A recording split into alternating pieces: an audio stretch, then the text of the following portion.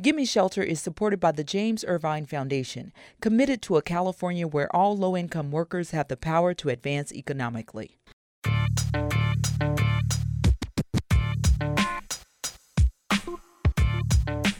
Hey there, Gimme Shelter listeners. This is Liam Dillon of the LA Times and your Gimme Shelter co-host. It's just me this fortnight because we'll be playing a new episode of the Times podcast from the LA Times. The topic is a deep, investigative, and explanatory story that myself and my LA Times colleague, Brittany Mejia, spent nearly 2 years putting together. In the piece, which is already online at latimes.com, we untangled a cruel paradox at the heart of housing in Los Angeles. Namely that LA is known worldwide as the capital of single-family home suburban sprawl development, but at the same time, for the past 3 decades, it has been the most housing overcrowded place to live. Since 2020, these circumstances have been especially disastrous in LA, as neighborhoods with the most overcrowded housing have also had higher COVID-19 viral spread and death rates. In this story, we go back more than 100 years to the founding of modern LA to explain how we got here, and you'll hear the voices of longtime Angelenos, politicians, historians, and families living in overcrowded conditions. We hope that you take something away from our episode and our LA Times story. I'll be back on Gimme Shelter in a couple of weeks with my co-host Manuela Tobias and some new content. And now, here's the Times. Los Angeles County. It's a sprawling metropolis, home to the second largest city in the United States, and it's also one of its most crowded. A Times analysis found more people are squeezing into fewer rooms in LA County than any other large county in America. And it's been a disaster for public health even before COVID-19 began to spread. It makes perfect sense when you're talking about infectious diseases, communicable diseases. The closer people are to other people, the more time they are in that close proximity, the easier it is for you to get spread. It's the issue at schools, it's the issue at some of our work sites, and it's obviously the issues in many of our homes. I'm Gustavo Arellano. You're listening to The Times, essential news from the LA Times. It's Wednesday, October 19th, 2022. Today, Los Angeles for decades advertised itself as an American Eden, but it ignored repeated warnings about the consequences of overcrowding on the working class. Now, when the situation is worse than ever and spreading, calls to fix it continue to go nowhere.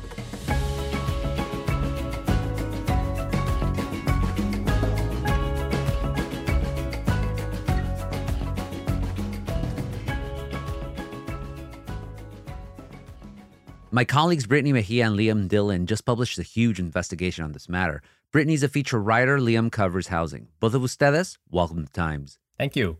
Thanks so much. There's so many stories that the two of you did, great ones on issues, profiles, analysis. Of all the people that the two of you talked to, who especially stood out? Yeah, so when we started reporting this story, we really wanted to illustrate what a heavy toll overcrowding has had on communities. For us, Leonardo Miranda and his living situation was the clearest example of that.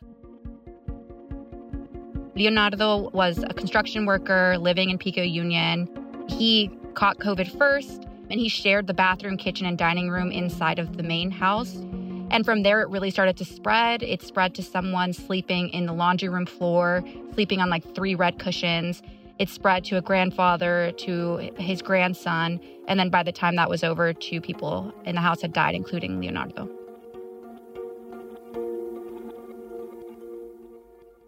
If you look at Miranda's neighborhood, Pico Union, that's actually one of the most overcrowded neighborhoods in the country. They have an overcrowding rate of 40%, and that's in comparison to LA, which overcrowding rate is 11%. So there's a huge difference there. It actually is denser than New York City. And when you look at the COVID impact, I mean, there have been tens of thousands of cases, like nearly 16,000 COVID cases and nearly 300 people who have died of the virus, which is one of LA County's highest death rates. I think what was really striking about this whole endeavor was to understand the extent to which sort of LA development history led up to the point that, you know, a significant driver of the mass death, frankly, that LA has seen over the last 3 years during the pandemic is overcrowded housing, and seeing how this sort of century of decisions that we've made as a region led to that was striking and deeply sobering and deeply troubling. We found the founding myth of modern Los Angeles as a sort of nation's capital of single family home sprawl also ultimately led to this sort of cruel paradox, which is the region is the most crowded in the country and has been for quite some time. So how far back into LA history did you have to go to understand what was happening with overcrowding or how we got to this moment? Well, really, in a sense, the start of modern LA. Back in the 1880s, when the rail lines were connected here and a bunch of boosters, whether they were the Chamber of Commerce types or the LA Times owners themselves and others, sold this place, Los Angeles, which was essentially nothing, into this potential paradise. There is probably no single area holding so much of charm and beauty and the good things of life as Southern California. That got away from the idea of what was happening in East Coast and Midwest cities of being, having high density. From the beautifully designed Spanish-type station at Los Angeles, in the heart of the City of the Angels, the thrill of Southern California is in the air. And the sales pitch of LA is this bringing the mix of all the things you can get in the cities. Fine buildings, huge stores, busy citizens. Your playhouses and your well-integrated economy and all those sorts of things. A city which has grown faster than any other in America in the past decade, and which sees a constant day-to-day influx of people from every part of the world. With the space that you can have in the countryside, that was the deep sell. In the years since the turn of the century, Los Angeles has grown from a sleepy pueblo to a vast, seething metropolitan city. And that went on for decades and decades and decades and led LA to be the place that it is. And what's interesting is when we think of housing in big cities, the stereotype is always a place like New York, tall buildings, public housing, very dense. And yeah, LA has that, obviously, and it has had that for a long time. But the defining feature for the city and the county is suburban sprawl, single family housing specifically. Liam, how did that become the priority as the region grew? So that idea was part of this founding myth of Los Angeles. And I think it's important to note that this founding myth of Los Angeles was specifically designated for, white residents to come here from other parts of the country. When you talk about what the world was like for Black families who may have been trying to escape Jim Crow laws and Asian families who came here to build railroads and ultimately, Mexican families who came here to build houses and work in slaughterhouses and all the things in the late 19th and early 20th century, the response among the power brokers in the city was essentially exclusion. This single family home dream was marketed and sold as something that would be predominantly for white residents to come here. And this idea, Liam, of Southern California is wonderful, it's gorgeous, it's a paradise. Historians call that boosterism. And as you mentioned earlier, the Los Angeles Times was notorious for that and a very specific type of boosterism. Right. So that boosterism was extremely prevalent. I mean, it's the idea of, you could see from mountain to sea, you yourself get a house and an orange tree in your backyard and with a manicured lawn. The weather, of course, being the central sales point, which, frankly, it probably still is today. But that's the deal. So we shouldn't underestimate how significant this booster campaign was. I mean, there were newsreels, there were billboards, there were postcards, songs, cartoons, newspaper ads, and really they just sent this one overriding message to the rest of the country, which was come. There was this ad we found from 1921 in the Times that was titled The Great Southwest. Then I'll just quote a little bit from it. Here where nature, I'm bringing my booster voice. Here where nature has builded her finest playground, man has added the material things that provide the comforts that make life worthwhile. Thousands have come to enjoy the life in the mountains, near the sea, in the citrus groves, and amid the forever blooming gardens, and yet but a fraction of the resources of this wonderful country have been developed. And so, orange groves, you get your house, you get your backyard, you get all these things, and you can only get them with the best weather in the world in Los Angeles. These postcards that we have from that time period, too, it's all greetings from California, from the land of heart's desire. It's the same thing talking about the orange growing, the fruit trees, and every postcard, it had a house. So it's just this idea of, yes, come here and you will have your own house. But again, as the both of you mentioned, it was come here, basically, if you're white. But Black folks came in, Latinos, everyone tried to come into LA and, starting in the 20s and 30s. But how did Los Angeles make sure that people of color did not live in these white communities and were not able to get part of that boosterism dream? So there were formal and informal ways of doing this. I mean, some of the formal ways with that, there were these racially restrictive covenants that developers would put into communities that were being built. You know, we found an ad from 1925 in the Times that touted that, quote, the residents of Eagle Rock are all of the white race. There was legalized segregation that ensured that, you know, this sort of city of homes, which is a frequent theme among the boosters and what the LA Times in particular called what Los Angeles would only be for white people. And Brittany, that's when you started seeing the first catastrophic effects of overcrowding.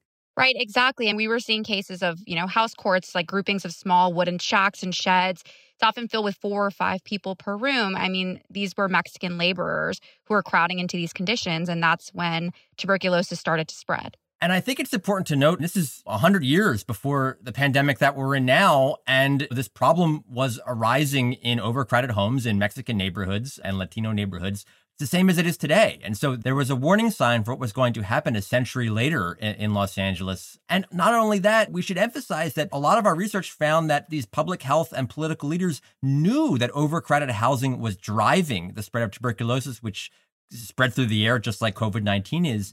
Yet, instead of realizing the housing was the issue and the conditions were the issue and the low pay was the issue for these Mexican laborers, they blamed Mexicans themselves, blamed race. And that will be a troubling theme that we found throughout the century. Coming up after the break, an exploding population, bulldozed Mexican neighborhoods, and garages become shelters of the last resort.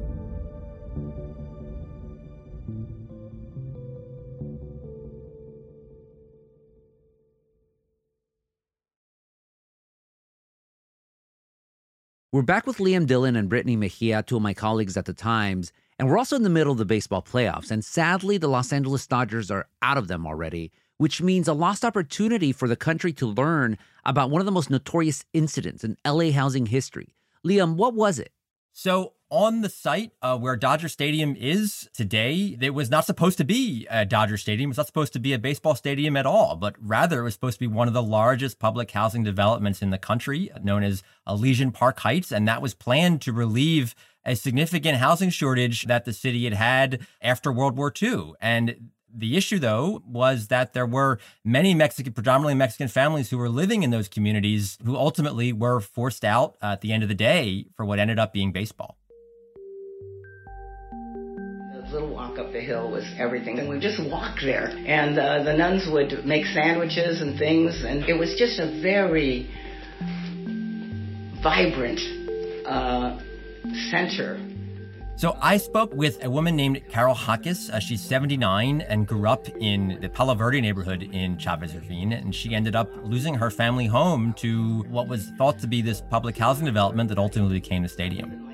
And we had affordable housing and the opportunity to, generational wealth building and have us do better. Yeah. She remembers in 1951 when city housing officials handed an eviction notice to her aunt for their properties, and also remembers when their neighbors got the same knock on the door.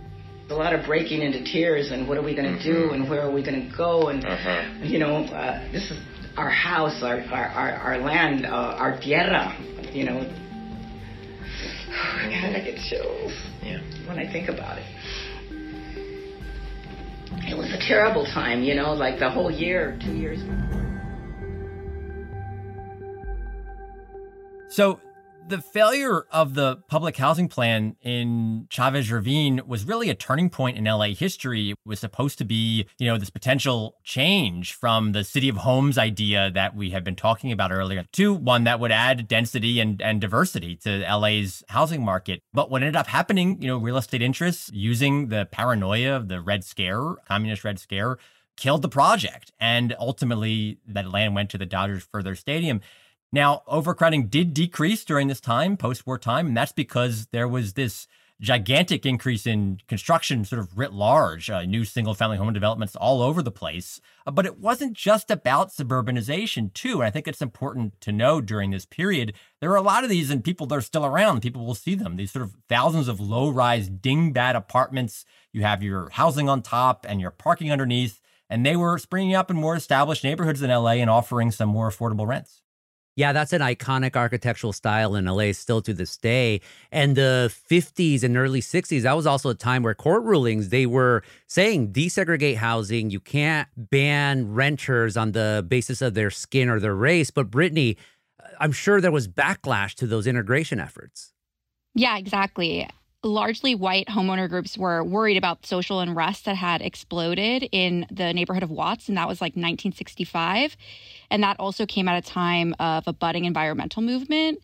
And so these groups were all agreeing that new development in recent decades had made the city polluted and overpopulated, and the city began declaring many neighborhoods, especially those on the west side, off limits to more housing.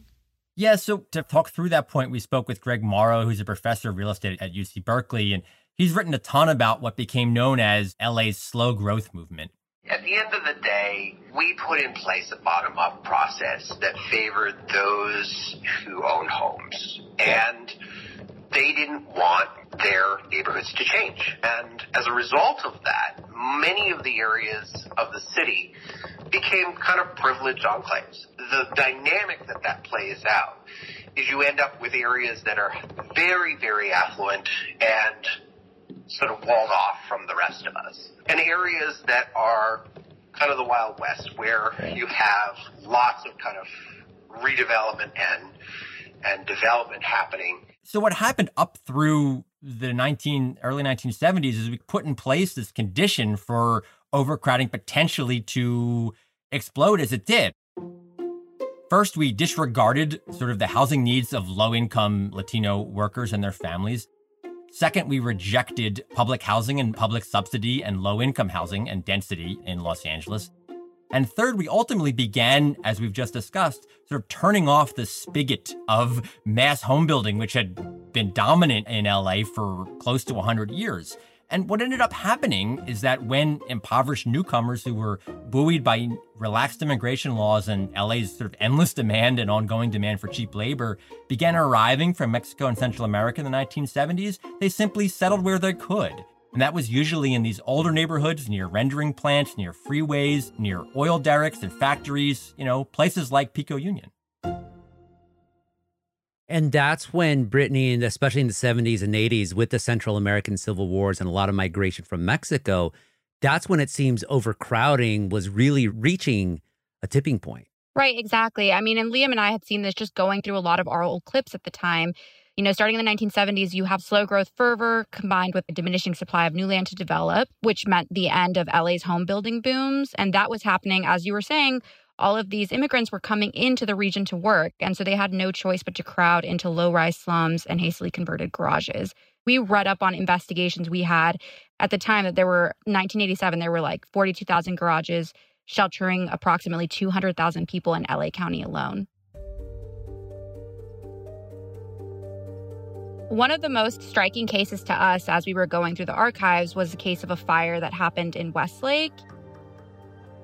There were 10 people who died. It was a packed apartment building. It was the mid-90s. And just looking at that toll, and there were so many people who died because it was such a crowded building. I think at the time, Cardinal Roger Mahoney eulogized the victims and pled for more humane living situations. And meanwhile, overcrowding in Los Angeles, it starts spreading across Southern California, and it really hit in Orange County, specifically the city of Santana. And that's where one family decided to fight back. More after the break.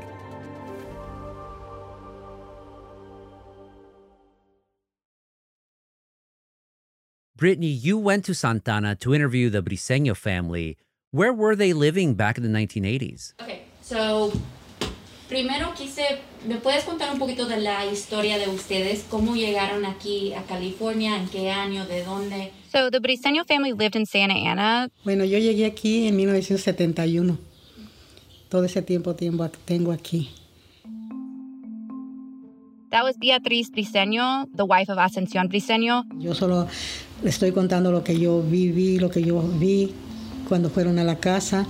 Nos entrevistaron así como ustedes. Pero yo casi no me comunicaba mucho con él en eso. Él era el que a veces llegaba y me platicaba. Y yo le decía que no me gustaba que anduviera en todo eso. Y sobre todo allí que tenía problemas y había tanto que vendía droga. Y como dicen ustedes, me daba miedo que... They shared a cramped one-bedroom apartment. 3 children slept on bunk beds. ¿En el apartamento? Sí, del apartamento. Pues estaba pobre. Había mucha cucaracha.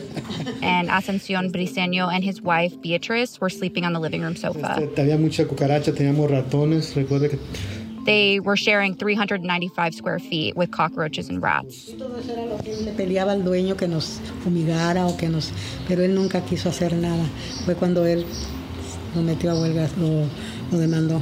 So this big fight actually kicked off there because they were living in this unit. It was on Mini Street. They were trying to get repairs. A bunch of the tenants were getting repairs for the units. And they were told that they would be evicted for having too many people living there. Sí, vivía muchos en los... Era también una ley que querían que se quitaran y que viviera nada más como la familia, ¿no? Los hijos, o sea, como nosotros. Que yo, él y los 3. Así querían que nomás la familia. Si tenían 5 o 6 como mi hermana, pues estaba bien. Pero ya tener otros allí, como mi hermana los tenía como... Que ella les hacía lonche, le pagaban también algo a ella porque los tenía viviendo ahí con ellos. I was just going to say, it's so amazing because you would think often, I feel like, when people immigrate, you know, it's kind of like the keep your head down mentality. Not my dad. Yeah, I could tell. Era bien político chonito, ¿verdad? Sí, me encantaba la política. So city council members also thought that there were too many people living in the apartments and others across Santa Ana.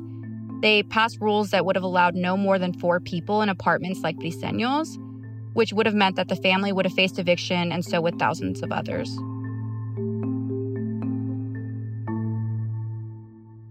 And why did the leaders say that there couldn't be more than 4 people per apartment? I think the big argument at the time, and Liam and I both saw this play out not just in Santa Ana, but in other cities as well.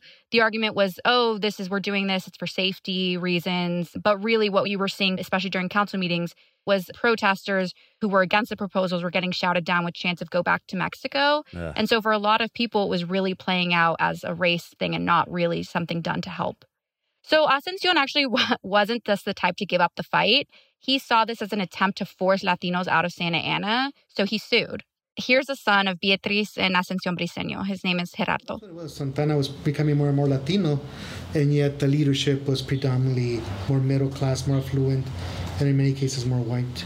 And they didn't quite understand why these apartments were overcrowded or felt the need to criticize or comment, because I think their experience was so different than ours. We're more humble, more poor. I guess what I was trying to say is if he ever shared anything about the cases, like your mom said he didn't really talk about it.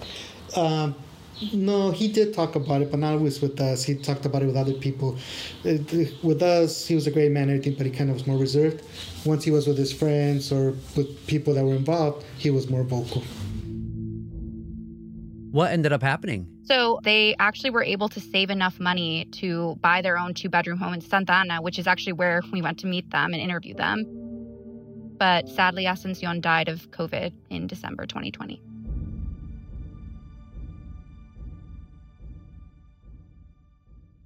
So the lawsuit by the Briceños against Santa Ana was successful, but it sadly didn't stop other cities in SoCal from trying to force those occupancy limits as a way to deal with overcrowding. As you said, Gustavo, these issues were spreading out from the city to places like Santa Ana and also Bell Gardens, areas that had seen significant changes from all white or mostly white populations to predominantly Latino and immigrant populations during this time. In Bell Gardens, for instance, in the early 90s, the all-white city council proposed to demolish broad swaths of the city's apartment-heavy housing stock and replace them with single-family homes and open space. And this is a time when Bell Gardens is one of the poorest and most overcrowded places in the entire country. And what happened was that Latino residents in the city revolted, denouncing the plan as Mexican removal. And while we spent this episode talking a lot about past cases from the 50s, 80s, and even earlier, the reality is that the housing crisis continues in Southern California. Is there any hope for people living in this situation today? So in some ways, you could argue that things are even worse now than they were in the past. The statistics indicate that overcrowding peaked in LA in 2000, when the overcrowding rate here was about 4 times the national rate. Right now, our overcrowding rate in LA is 11%, which is about 3 times the national average. But what's different about today is that overcrowding seems sort of endemic. You have generations of families who are packed into overcrowded housing and have no way of escape, when in earlier decades, recent immigrants in some cases were able to, afford to buy their homes and escape those situations.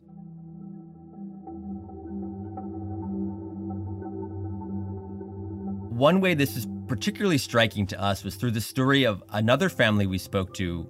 Ruby Gordillo, her husband and 3 children, had found themselves living in a 350 square foot apartment in the Westlake neighborhood of Los Angeles, living shoulder to shoulder. Ruby felt her kids were not getting an adequate education, felt the neighborhood was dangerous, talked about vermin and bugs, all these sorts of things happening in part because the places that the family had to do homework was always conflicting with places where someone would need to eat dinner or to sleep.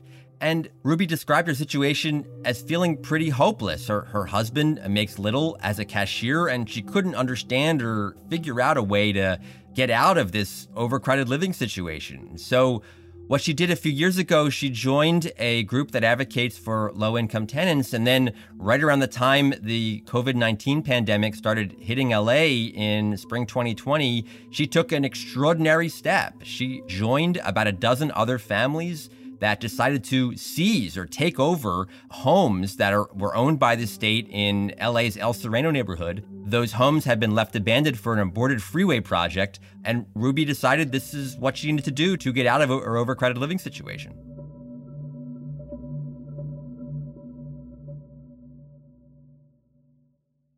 Knowing this problem is as bad as it's ever been and spreading across Southern California, Brittany, what are current LA leaders saying about overcrowding? Yeah, so we connected with LA County Public Health Director Barbara Ferrer, specifically because we were looking at that COVID impact, especially in overcrowded housing. And she acknowledged to us that this is a longstanding issue that's impacted families long before the pandemic. And she also noted that overcrowded housing often goes hand in hand with lower quality housing. I think some of what she was telling us was that there need to be solutions to improve access to safe and affordable housing for everyone. And I think another point she had made was that we need to ensure elected officials are actually using tax dollars to make difficult decisions that benefit those who are most marginalized. And both of you ended up talking to LA Mayor Eric Garcetti. What was his response to the questions that the two of you had about overcrowding? So, he noted the fact that this is a problem that started many, many, many years ago, and the efforts to dig out of it are really, really hard given, decades of underbuilding, decades of the city not supporting low-income housing and denser housing in particular. And while he argues that his administration has made strides in all sorts of housing development, it's just simply not caught up with the demand and not really allowed the city to ameliorate some of these challenges. I feel like he did acknowledge, and he was running us through some of the efforts he's made to address overcrowded housing. I think one of the big points that really struck me was asking about the use of overcrowding as a solution or stopgap to prevent people from falling into homelessness. And he made the point where it's not a solution. It's not a solution. I guess that's a solution, people not being in cars and on the streets, but it's not a solution. The only solution is to actually build our way out of this. I mean, it's interesting. Our housing crisis needs much more than addressing overcrowding. So you have to do many different things. But overcrowding is addressed 90% of it by building our way out of this, period. It's a mathematical question. It's a mathematical equation, and it has a mathematical answer.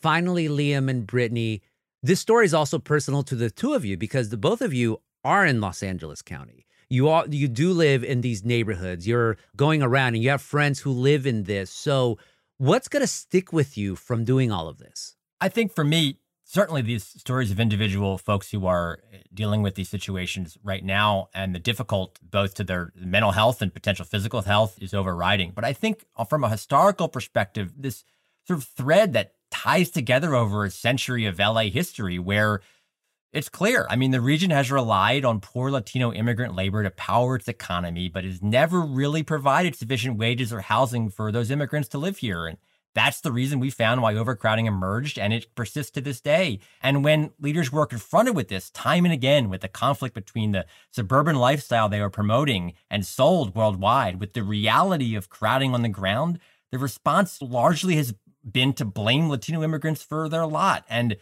the sort of tragic result of this is fueled this horrific mass death that we've faced in LA over the past 3 years. Yeah, I feel like the point, or what's really going to stick with me out of this, is doing this deep dive into history and seeing history basically repeating itself again. I think that's probably the most devastating thing and the heartbreaking thing. I think to spend time with these families and see the conditions that they're living in and knowing that's been those conditions for decades, for a century, I think that is really what's going to stick with me. Brittany Mejia, Liam Dillon, thank you so much for this conversation and for your work. Thank you. Thank you. Liam and Brittany's package also features photos by Gary Coronado that take you inside the overcrowding crisis in LA. And they also did features on Gabriel Lamar LeMay and Sandhya Kambhampati. Read it all at latimes.com.